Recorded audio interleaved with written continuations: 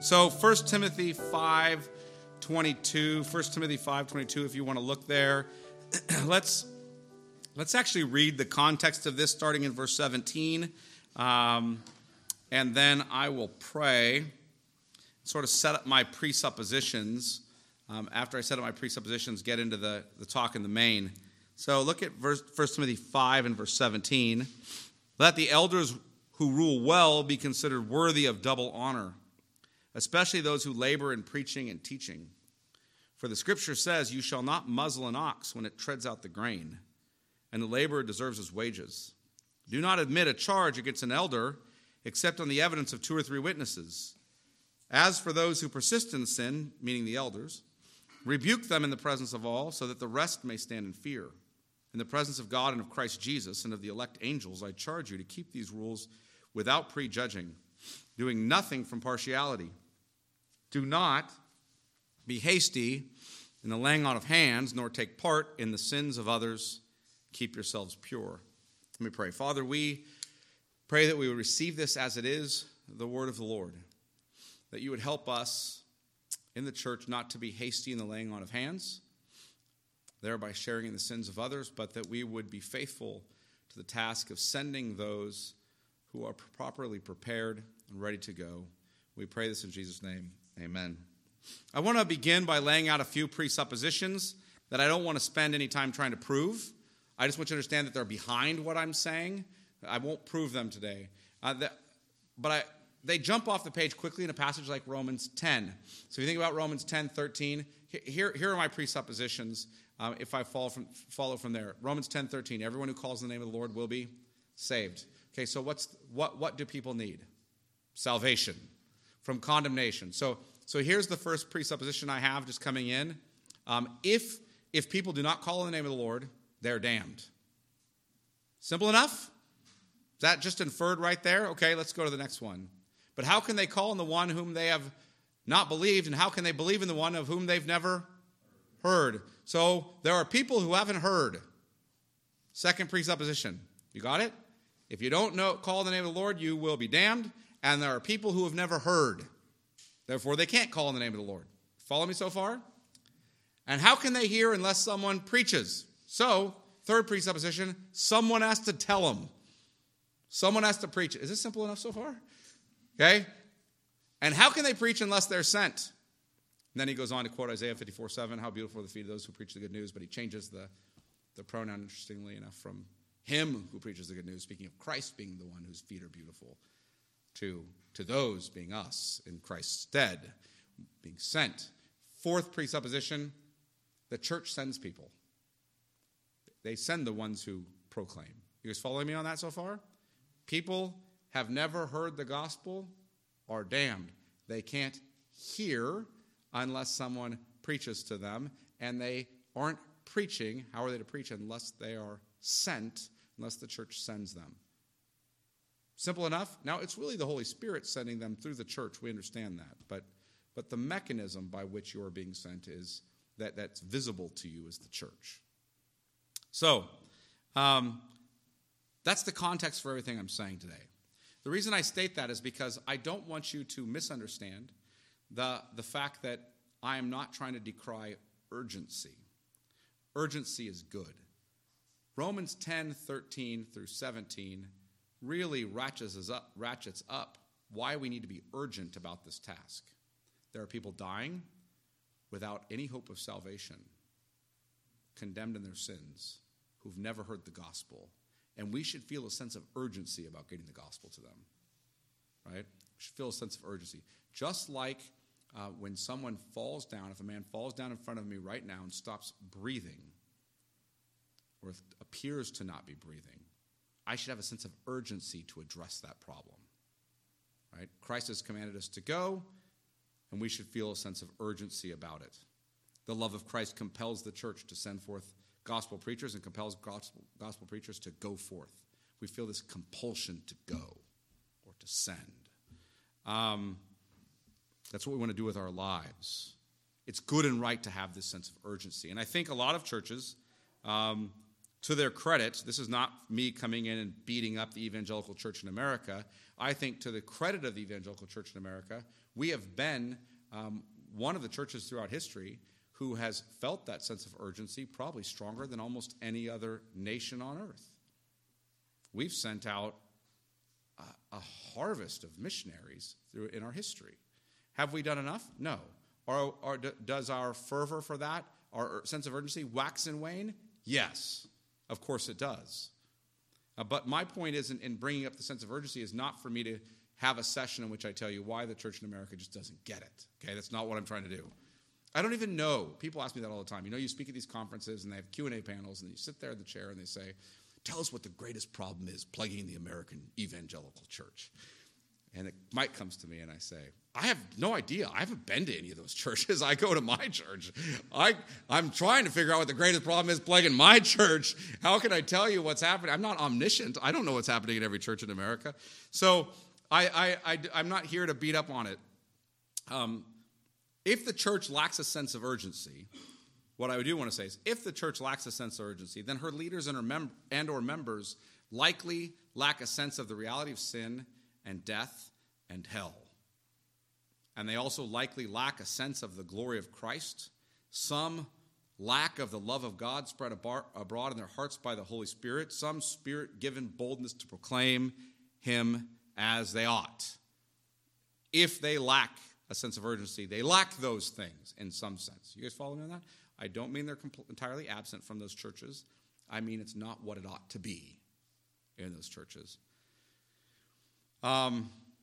Here's my last presupposition before I move on. The Apostle Paul had gospel urgency in spades. He had that sense in spades. I don't know if we can name anybody who had a greater sense of urgency to make Christ known where he is not, right? Why do I bring up the Apostle Paul and say that?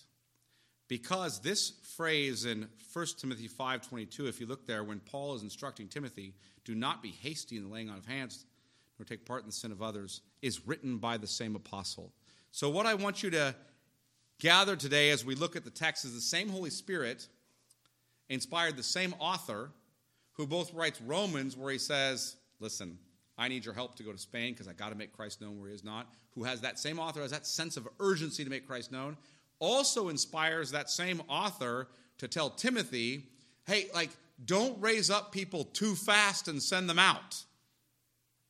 You guys following me on that? Same guy says both things. Same Spirit superintends both writings. So here's what I want to do in the session. First, I want to consider Paul's command to Timothy in 1 Timothy 5:22. So I want to consider his command. Second, I want to consider the warning Paul attached to that. So there's both a command and a warning. We're going to look at both parts of that. Both are in 1 Timothy 5:22. You know, if we were getting really technical, the command is in 1 Timothy 5:22a, and the warning is in 1 Timothy 5:22 b and c, which is just breaking it down by its clauses. And the third thing I want to do is consider I want to look at some practical considerations for your church. So let's look first at the command. Look at 1 Timothy 5:22a, the first phrase. Do not be hasty in the laying on of hands. Now, what does that mean? To define that, I want to define both terms there. Hasty and laying on of hands. What we know is we're not supposed to be hasty in the laying on of hands, but if you're anything like me, the first time this was said to me, I had no idea what it meant. Yeah, I just didn't know. What does it mean by hasty and what's meant by laying on of hands? What's hastiness? To be hasty is to act in a hurried way with excessive speed. Now, but I want you to hear the next thing, because to be urgent is to act with excessive speed as well.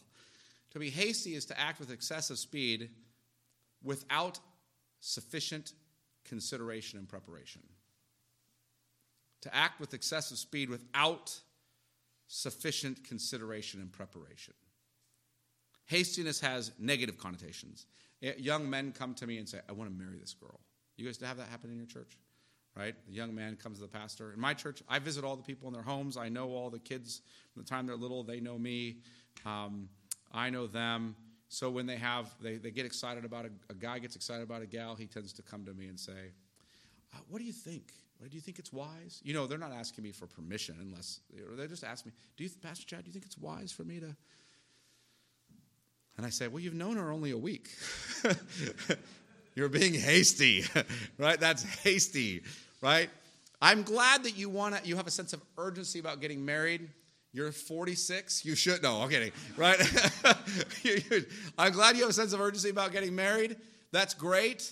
I understand why you do. It's better to marry than to burn with passion, right? 1 Corinthians 7, you don't want to commit immorality. It's like, I'm going to be single till I have a career and I've gotten a PhD and I'm a successful businessman and I own all the things I want. And on the way, I'll commit all sorts of immoral sex, but at least I'll have been wise financially.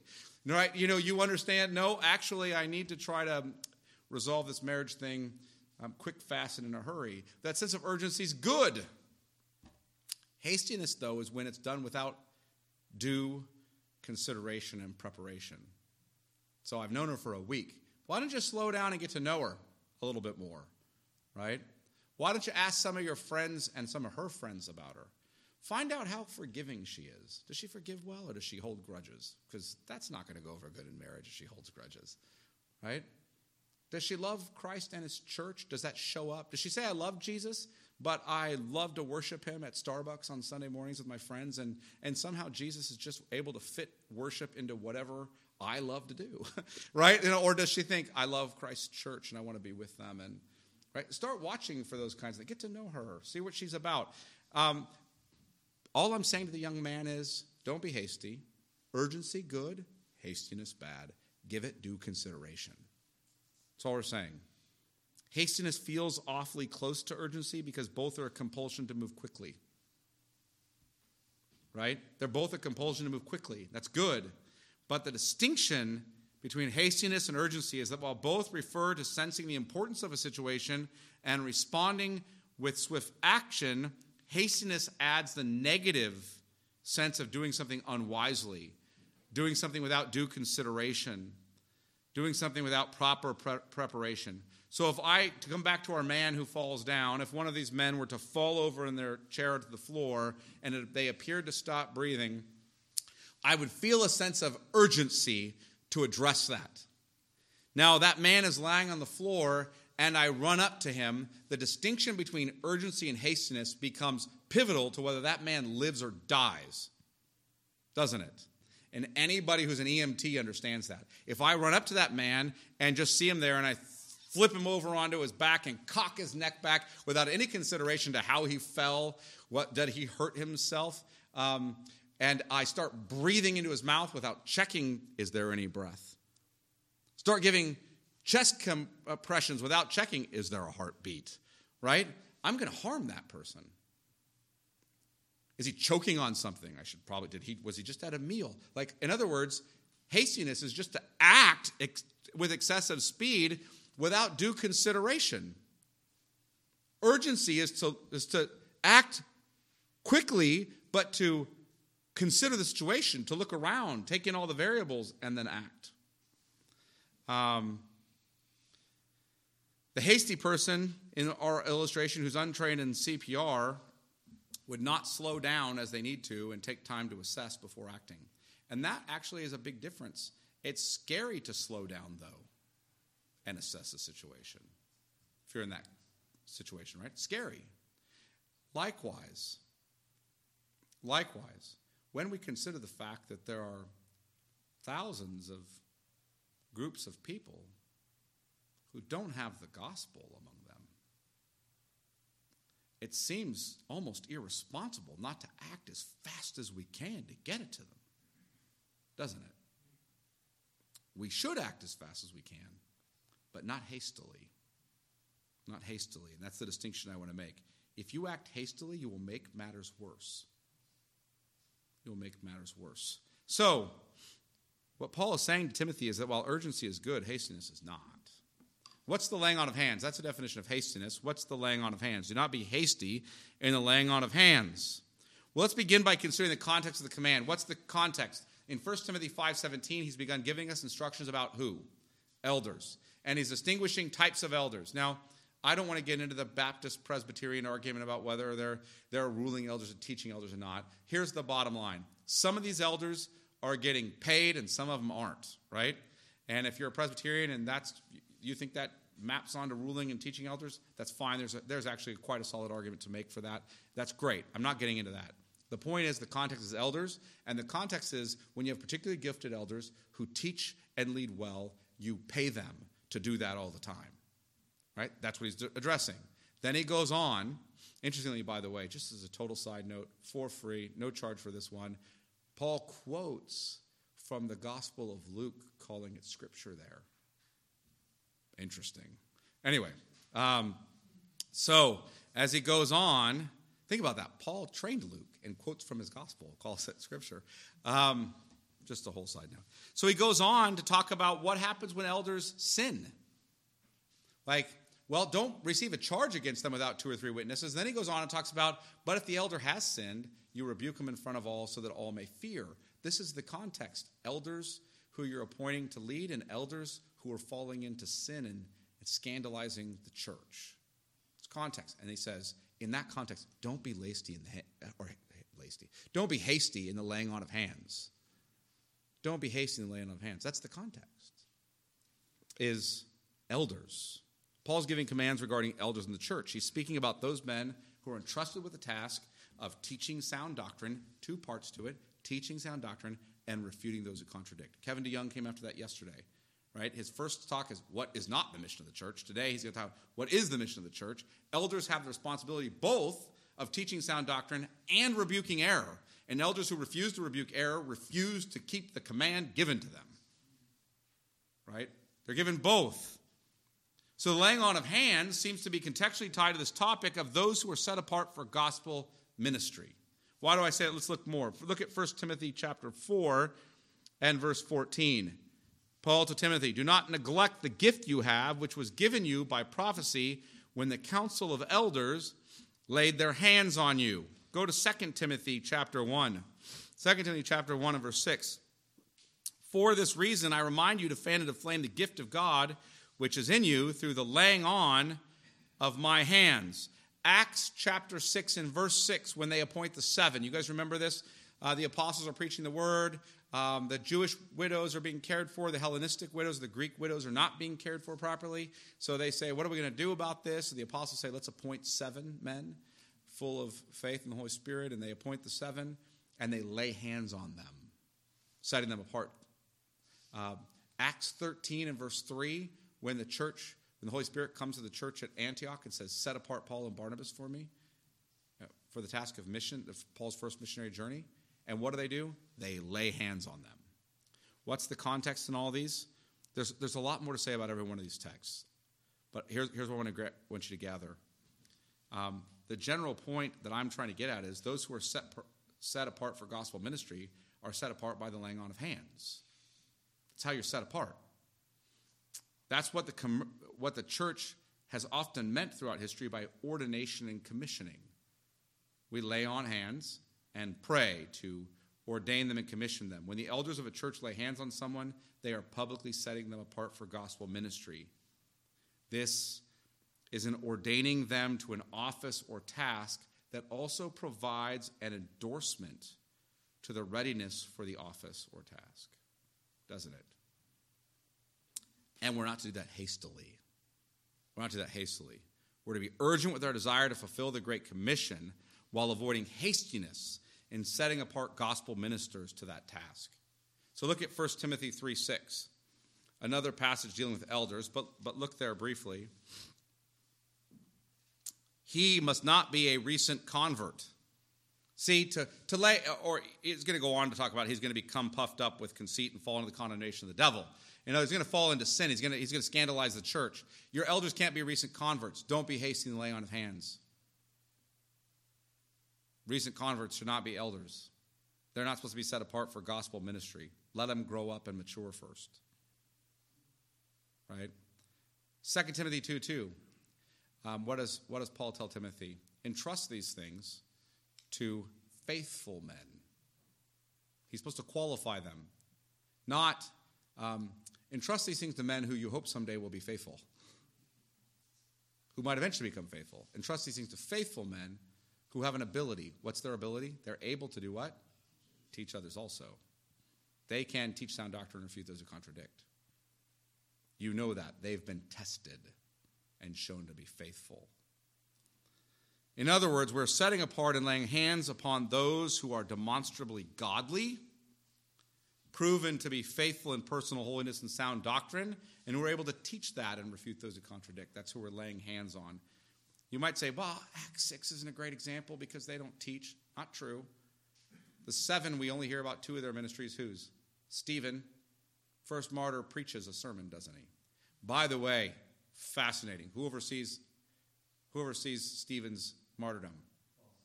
Saul or Paul. When Paul preaches at Athens and he says to the pagans there that God can't be fitting into your temples things made by human hands, he quotes Stephen's sermon. Fascinating. But Stephen, just as a side note, think about how amazing that is, just from the history of Acts. I oversaw his martyrdom, and then when I got saved, I started quoting his sermon. Right? But anyway, so Stephen preaches the 7 that we know about is who? Philip the evangelist. Does he preach? Yes, he does, right? And the evangelist. All right, so Christ's church should not be hasty in the laying on of hands. When I first planted Sovereign Grace, and when we first started Radius, I was young and too hasty in the laying on of hands. I had a sense of urgency, but I was foolishly hasty. I'm like a gas pedal. Do you know what that means? Like, everything is go, go, go. There's a problem. Step on the gas. Let's do it. My associate pastor, Jason, who's emceeing this event, who co-planned with me, Sovereign Grace with me, he's the brake in my life. My foot is always on the gas, and his foot is always on the brake, and man, does that work out beautifully, or I would make a huge mess, right? Because he's slowing me down. He's not letting me run off into hastiness, right? By God's grace, I have men around me who slow me down. And so as a church, here's what the error was we made. We set someone apart early on who's a godly woman, but we were hasty in setting her apart. I do not mean actually the outcome with her is glorious. She's still on the field, and she's one of the most godly people I've ever known. And, she started off in my youth group. So the first time I met her, she's bopping in as a little 14-year-old. And now she's out on the field, and I'm like, man, she's one of my heroes of the faith, right? And she's great. The outcome with her is amazing. But the sending by us was terrible. We did a terrible job as a church. We were hasty. We moved too fast. We wanted to get her out to the field. We didn't think through any of it. Now, she's paid a pretty steep cost for that. And we've apologized to her for it. Not because she scandalized the church, by God's grace. But here's what I want you to understand. Good outcomes does not mean you did the right thing. Right? You don't determine your methodology based on the fact that you had a good outcome doing something. Right? What does God command you to do? Do that. Sometimes, even when you do the faithful thing, you don't have a good outcome sometimes. Right? If that's how life worked, well, one time a donkey spoke, so that was a good outcome. Let's just airlift them all over the world and pray for them and let them go. Right? It's not a method. It's God can do whatever he wants, even through our stupidity. But you understand how that works. Let me give you a good outcome, just as a glaring example in Scripture. Lot and his daughters. You guys know the story? Horrific story. Who comes out of the child of one of Lot's daughters, the son? Moab and the Moabites. Huge thorn in the side of Israel. Who comes from Moab, though, who really matters to the Christian story?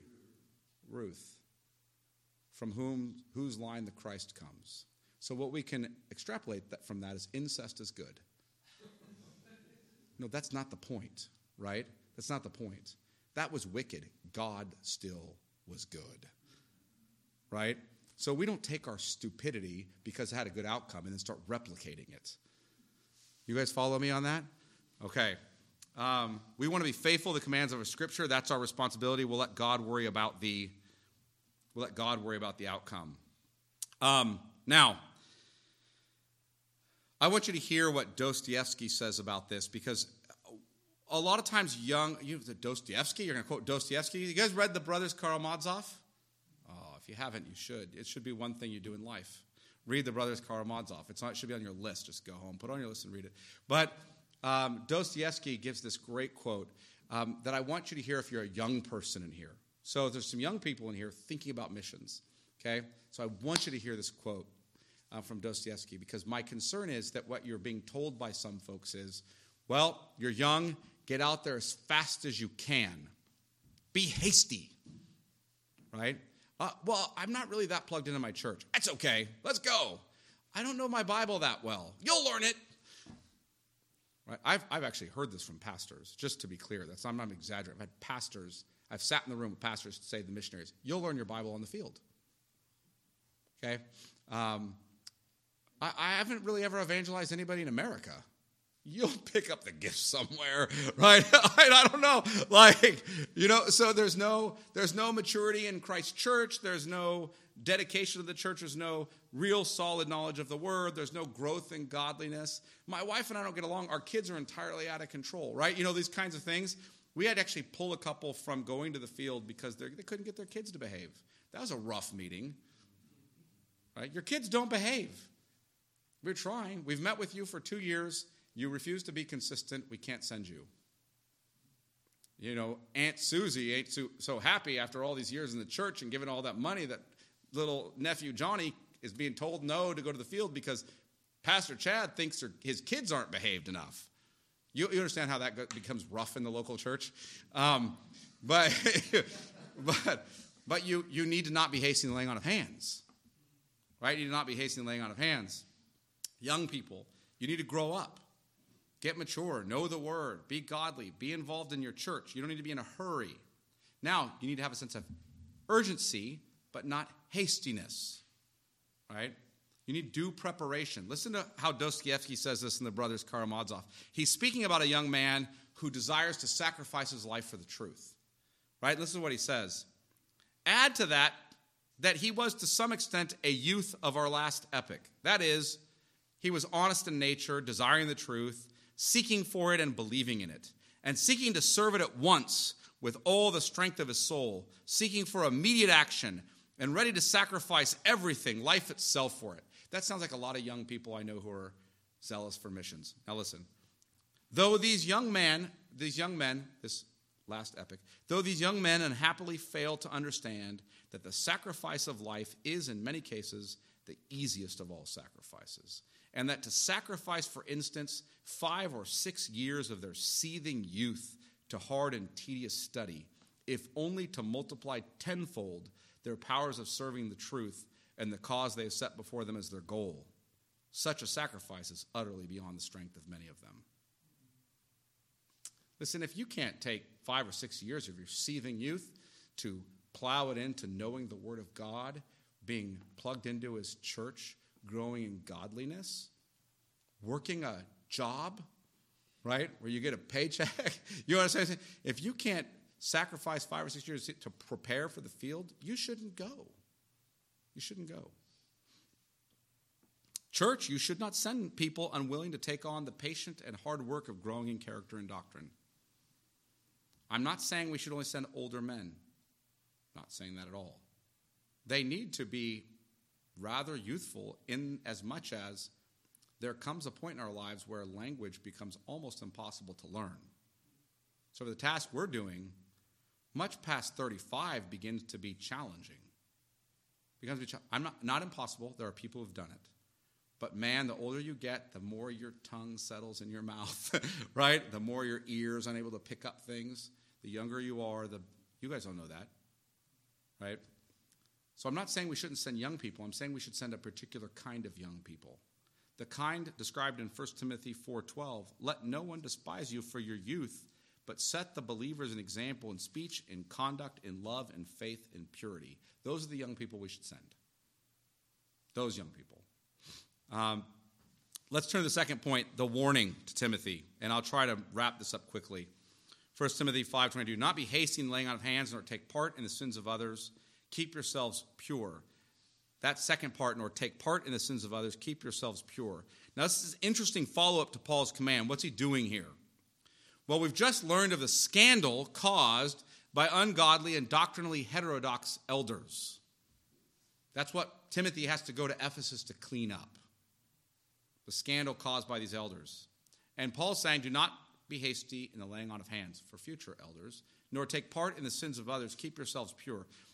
Unfortunately, the ESV is not the best translation of this text. You guys understand, I don't know if you read Greek and Hebrew. I do that every day. And so I just want to keep my skills up, so I do it all the time.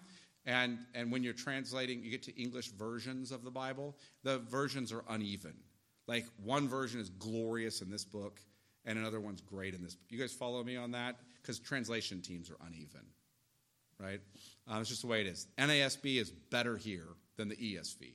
There are some places the NASB is a train wreck, by the way, and some places the ESV is a train wreck. Like the book of Hebrews and ESV, just toss it out, cut it out, and get... I spent years in the book of Hebrews translating it and working through it, and ESV translation, it's like, what happened to the team here? Anyway, so they're all uneven in particular books, but listen to how the NASB says this, because I think they get this right. Do not lay hands upon anyone too hastily, now notice this, and thereby share responsibility for the sins of others. Keep yourself free from sin. In other words, the warning is that by being hasty in laying on of hands, you become complicit in the scandal that those folks bring upon the church. If they are teaching false doctrine and causing syncretism around the world, you bear responsibility for that. Hear the warning? You're hasty in laying on of hands. They go out and teach false doctrine or cause syncretism because they weren't properly prepared doctrinally. You bear responsibility for that. Hasty in laying on of hands. They go somewhere else in the world and commit terrible sin, scandalize the church. You bear responsibility for that. The elders of your church bear responsibility for that. Would you send a man or woman to war who wasn't properly trained? Of course not. Who hadn't been tested to see if they can hold up? Of course not. Why would we send them to the field where Satan is prowling around like a roaring lion seeking who he may devour without properly preparing and testing them? Why would we do that? Look at the warning actually in 1 Timothy 3. Notice this emphasis on Satan twice. Verse 6, he, speaking of the elders, must not be a recent convert, or he may become puffed up with conceit and fall into the condemnation of who? The devil or Satan. Verse 7, moreover, he must be well thought of by outsiders so that he may not fall into disgrace. Into what? Snare of the devil. Satan is coming after the people we lay hands on as gospel ministers. He's coming hard after them. You all know this. If a member in your church commits adultery, that's hard on the church. If the pastor does, that's devastating. There's a reason why that is. He's representing Christ to you every Sunday. He stands in a pulpit and says, I speak. Think about, it's not an arrogance to be a minister, but it can sound arrogant if you don't understand the appointment of the Holy Spirit to this task. I stand in a pulpit and I say, this Sunday morning when I open my mouth, I'm speaking for Jesus to his church. That's what I'm doing. Inasmuch as I speak the truth, it's the word of God. Inasmuch as I don't, it falls to the ground. But I'm representing Christ to his church. When that man scandalizes the church, it's devastating to people. So don't be hasty in laying on hands. Right? The devil is coming for them. 2 John 10 and 11 actually pick up on this in a different way about sharing the sin. So if false teachers come to town, he says don't greet them or invite them into your house. You guys remember that? Okay, and you think, wow, man, so if a Mormon comes by and it's 100 degrees and it's humid and he's all sweaty, am I supposed to slam the door in his face and not offer him any water or anything? Like just sweat it out and die, Mormon. No, that's not what he's saying, right? What's he saying? He's talking. Both of these things are ways in which you're giving a public endorsement of their work. You don't want to do anything to publicly endorse the work of a false teacher. right? So when you lay hands hastily on someone and they teach falsely or they fall into scandal, you've publicly endorsed that. And that's what he's getting at. We can share in the unrighteous deeds of others through our encouragement by being hasty in the laying on of hands. So I have a zillion quotes. I'm going to try to sum it up just by reading Chrysostom. I have quotes from Luther and Calvin and Matthew Poole. I can go through the centuries. But why don't we just go all the way back to the 4th century? Chrysostom, the golden mouth preacher, he says it so poignantly. What does Paul say? If one who I have ordained has sinned, do I share his blame and punishment? Yes, says he. One who authorizes evil is blameworthy.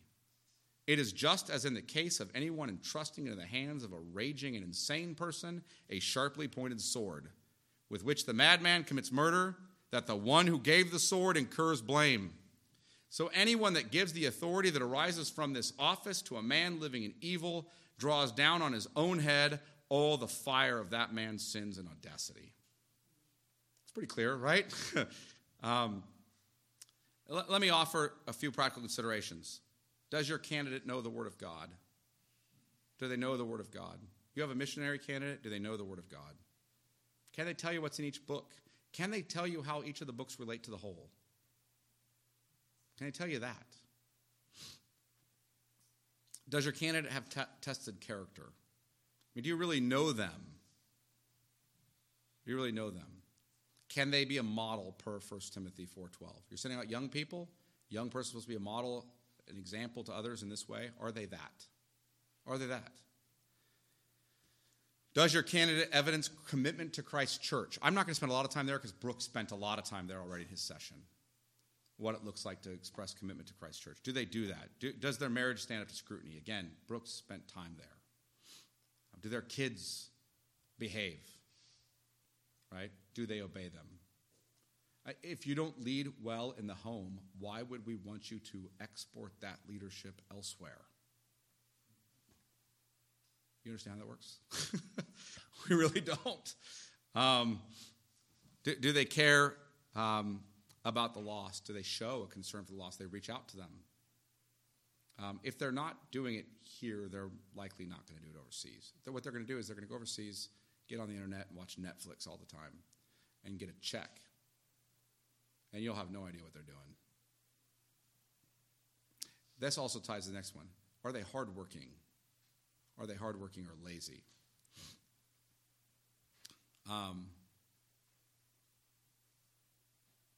You're going to see that in a variety of ways. Do they understand Christian doctrine? Can they articulate the Trinity? When you go into an Islamic nation, here's the phrase you're going to hear from the Quran. Say not Trinity. Say not God is a third of three. Oh, right out of the Quran. Well, we believe God is Trinity. What? You believe God is a third of three? No, I believe he's one being in three persons. So I'm a person, and you're a person, and you're a person. That looks like a third of three. That looks three parts. Is that what you're saying? No. Well, then what do you mean by a person? I mean, you can parrot, he's three persons. Do you know what we even mean by person? Because we don't mean what we mean when we say Brendan, who's sitting there, is a person. We don't mean the same thing. There's an analogy to it, but we don't mean the same thing. Because he's independent of me as to his being. You guys follow me on that? What's a being? You just can't throw words around. You need to know how to define them. Especially when you go in another language. Right? Can they do that? Can they articulate Jesus as God and man? So did the Father have sex with Mary? That's what a lot of Muslims hear us saying when we say Son of God. Oh, so let's just get rid of the Son of God language in our translations then. That's a disaster. That's heterodoxy. That isn't Christian doctrine. But it offends the Muslims. Why don't we learn how to explain it to them then? So they don't hear what they likely got from Nestorian Christians. That's a long historical story. But the Nestorians were rooted out the Council of Chalcedon, and they headed for Arabia. And it's those Nestorian Christians from whom likely Muhammad learns about what Christians mean. Nestorius' followers particularly objected to the language Theotokos in the Council of Chalcedon. Theotokos meaning mother of God. And historians thought that meant that like somehow the father was having sex with Mary. That's not what was meant. All they mean is that he is the God-man, therefore she's the mother of God. You guys understand that? But that's not what they learned. And so the Muslims then carry on that error out of Arabia. Can you define that kind of stuff? Do you know enough church history so you just don't keep committing the errors we've already committed? Like, we've already been there, done that on a lot of these errors. Why would you want to repeat them? We've tried some of the stupid things you're thinking about doing already. So just learn how those turned out. Don't do the same thing, right? I've had to learn this the hard way. You know, it's like you grow up in a household and your parents say, I've already done all that dumb stuff, please don't do it. I know how it works out. And your kids are basically like, no, I got to try it on my own. So this is what I'm trying to tell you about church history. When you go out and plant a church, maybe you should find out what guys before you did so you don't have to repeat their errors. Does your candidate...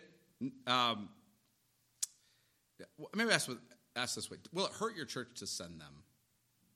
In other words, will they be a loss to the church? If they are no gain to your church, they're not going to be any gain to the world. You understand what I'm saying there? Send your best. Think about that. The church at Antioch sent Paul and Barnabas. Can you imagine? The Holy Spirit comes and says, all right, we're going to send people out on missions. They won't be your pastors anymore. Who? Paul and Barnabas. What? Like, those are the guys you're sending? You're nuts. But that's what they did. Send your best. It's going to hurt. It's going to hurt. But this is the hardest thing in the world to do, I think, from a Christian ministry standpoint. So you better send good people. You don't send sort of the weirdo that you won't even let be a parking attendant because you're afraid he'll chase people off. You think he's going to work out in a better culture. That's not what you do, right? Send your best. All right. Does your candidate speak clearly in front of others? Right? Can they speak clearly in their own language? Because if they can't, they're not going to speak clearly in another language. You understand how that works? We want to teach them language well so that they can speak clearly in that language. But if you can't even speak clearly in your own language, you see the problem. All right. And then I'm going to throw this one. Are they gainfully employed? Willing to work hard? I know that sounds great, but most of these people are going to start businesses somewhere. If they've never worked in one, that might be difficult to know how to start one, right, or how to be involved in one. So have they done that? All right. That's the main content I have. There's a lot more to say, but guys have been bleeding it into all of their talks so far. So questions you guys have? Yes, sir. I spend a lot of time with students that are really zealous, and I get them excited for them. We pray that they'll Yep. go on to do something. But I guess just how is a good way to approach stirring on their zeal while also encouraging them to prepare without throwing away blanket on. Yeah, there's a fear that, I know there's a real fear out there that somehow will kill zeal by making them slow down. And I get that. To some degree, I would wonder if that was spirit-born zeal, if that kills it by slowing down and preparing. In other words, if studying the Bible hard and being involved in the church somehow kills their zeal for missions, they're not doing it right, and they're not. You wonder if that zeal is spirit-born. October 1998, I knew nothing about the Bible. I was a high school teacher. I was a Christian, but I was one of these guys who went Sunday morning, Wednesday night, never bothered to crack my Bible during the week. You know what I'm talking about? I couldn't tell you the difference between Matthew and Malachi. My church basically believed that every sermon should be 3 ways to be better at something.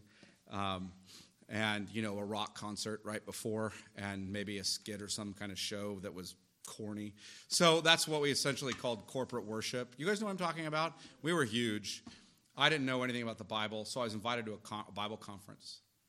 I heard this guy, Sinclair Ferguson, speak, October 1998. And as he started, I thought, oh, this is going to be so boring. Right? Like when Ian starts off. Right? Not because Ian's boring, but because when he starts off, he's pretty toned down. He's not like me, like big personality, right? He's just kind of, and I thought, it's going to be so boring. By the end of the message, I as a public school teacher, I'd had a high school student tell me, you don't know anything about your Bible. You should go learn, right?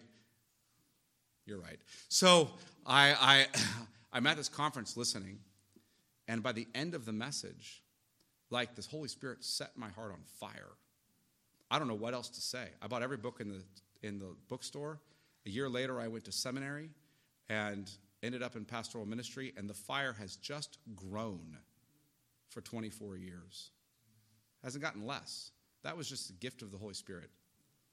Did I get saved that day? R.C. Sproul would joke that maybe I accepted Calvin into my heart. I don't know. Right? I'm not sure. But what happened that day? I don't know. Was I called to ministry? Right? I'm not sure. I would tell you that I wouldn't worry too much about it if you're getting them in the Word of God. Maybe one thing you could keep them doing, and I encourage people to do with young folks as they're studying, is to read missionary biographies as they go along. If you're reading missionary biographies and you're actively reaching out to lost people, the zeal is not going to die. Start reaching out to lost people around you. Read missionary biographies. It's just going to keep that going. Study your Bible. Yes, sir. As like an associate pastor at church, when you have a young man who's interested in ministry, whether that's a missions or pastoral ministry, what do you do if they maybe have learning disabilities or not great scholars or good at reading necessarily, but they really want to ministry? So there comes a point where you just say, hey, this might be something that keeps you from ministry at some point. How do you go about that? So somebody has learning disabilities or struggles with reading, and it's like they want to go, they're zealous. I would tell you that they probably are going to fill in a support role if they're going to be in the mission field. A support role is probably going to fit them. In spite of the American oft-repeated statement, you can do anything. It's not true. I would like to start as point guard for the Lakers next year. It's not going to happen. I can't do it. No matter how hard I work at it, it's never going to occur. You understand what I'm saying? Like, I can't do everything.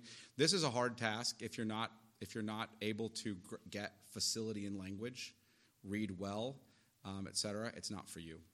What we're talking about specifically at Radius, what we're training people to do. But there are lots of support roles.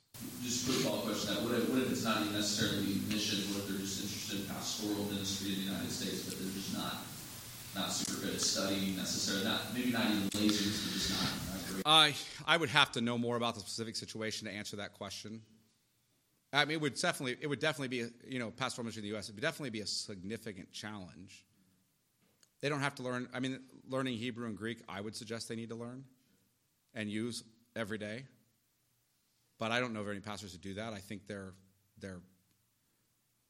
giving up a significant gift. We have kind of an embarrassment of riches in America, of resources, to walk away from them so that you can sort of navel gaze and read, 5,000 illustrations to tell your people, fill in your name and you'll be funny here. What a waste, right? Like, study hard, pray, study, know your stuff. That's what I think pastoral ministry. Pastors don't like to hear that from me. But they're like, oh, you don't know what it's like to have to run a church. Like, I have 500 people. I visit them all in their homes every year. I have a classical school that I run that I started. I help start Radius, and I do this with Radius. I have another organization, this Theological Institute, that I run. I served on the largest high school board in California for 12 years, right? I mean, I have a wife and kids, and I wrote a book. I somehow managed to do it and still study the Bible every day. Now, I even say, oh, well, you're enormously gifted. My point is, maybe I'm just willing to burn the candle a little bit more than some other folks who'd rather spend more time watching TV and sleeping. That's also possible, right? So I just want to tell guys, step up, study hard. You got a guy like that, he might be able to overcome that with enough study. He might be able to. I don't know, because I don't know him, so I can't really make an assessment kind of in the general. Anybody else? Yes, sir. How do you teach purity to them? They didn't have a problem with pornography. Oh, yeah. It's a great question. How do you teach purity? It's the single biggest problem right now. That and debt are the two biggest problems facing young men who want to go into missions: porn and debt. I wish I had an answer to that question other than to point them to Christ, get them in the Word, and try to get some good accountability around them. That's about all I've got for you. But pornography is killing ministry for a lot of men. I thank God that I was married before the internet made pornography widely available, or before it came onto a little device. Like when I was young, you had to be bold enough to walk into some perverted place where people will see you. And it wasn't godliness. I wasn't even a believer. I grew up a pagan. It was pure shame of going into that place that kept me from it. You guys follow me on that? If I had this, I would have been in trouble. So I would tell you, we've got to start, parents need to guard their kids from this. I tell parents all the time, the worst thing I ever did was allow my kids to have this in high school as a parent. It's the worst decision I made as a parent. Let my kids have these phones in high school. I watched them disappear into them. And I controlled them. Like Apple has a family share, and I can do all this kind of stuff so they can only get the apps I want. They can't have a browser unless I want them to. So they didn't have access to porn. That was great. Plus the guy, like the top guy for the Secret Service and Department of Homeland Security who is like currently hacking Russia's security system, right? During this Russia-Ukraine war, goes to my church, and so he sets some stuff up in my house, and it helps, right?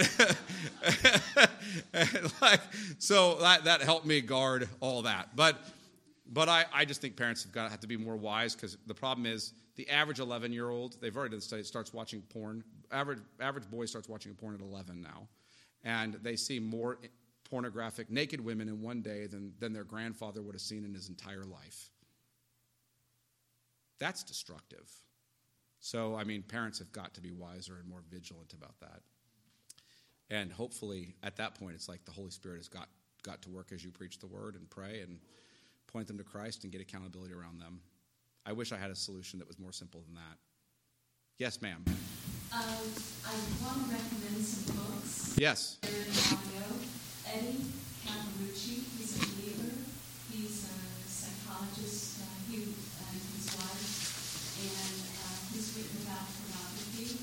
And it's I'm trying to get it on Amazon, but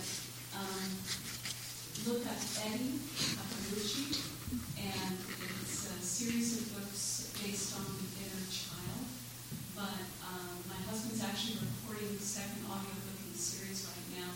It's chock full of scripture, but specifically addressing pornography. Yeah, and I think Tim Challies has made a lot of posts. Tim Challies has made a lot of posts, not about pornography specifically, like him writing them, but recommending resources for parents and for people on that issue. So I would go to his blog and look up what he has on that, because he recommends tons of resources. Yes, sir. Our David Tripp, we looked at all different sources, and it was basically people pointing fingers and saying, don't do this. Yeah. And Paul David Tripp, in one of his books, I can't remember if it was from the Desiring God, Sex and Stuff with God, but he basically says you got to get to the root problem, which is pride or unbelief or ego. He says you find what the root problem is, then. Yeah. Carl Trueman actually argued recently that the root problem of pornography is the fear of death, which was an interesting argument to read. And he drove on the issue that procreation makes us feel alive, right? It's how we continue to create the species. And he drove it. That was a fascinating article. I can't do it justice at all. But I don't know. At the end of the day, we sin.